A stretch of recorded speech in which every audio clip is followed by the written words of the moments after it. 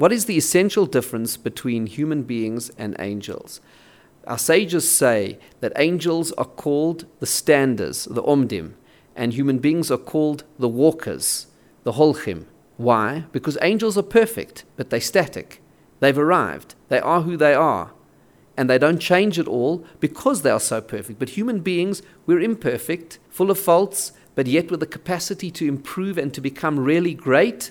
And it is that dynamism of the human being which is captured in the word walkers, the walking ones, those who are on a journey to achieve greater things. And that's why human beings are called in the Chumash Adam.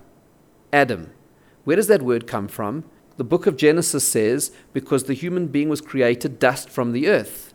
Afar min ha'adama, which the Maharal asks is a very unusual name to give the human being, because surely our defining essence is our soul, the neshama, not the body, which is dust from the earth.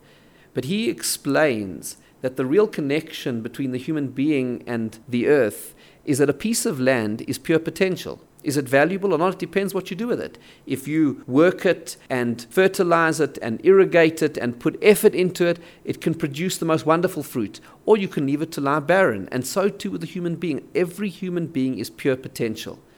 If we work on ourselves and we grow and we develop and we live in accordance with God's will as He revealed to us in His Torah, we can develop and flower and flourish and become truly great people, or we can just lie barren and empty and achieve nothing in our lives. And the journey of life is the journey of transforming the pure potential of who we are into actual. And that is a journey which is dynamic, in which we are striving to become better and better. And that is what our Mishnah is calling us to do.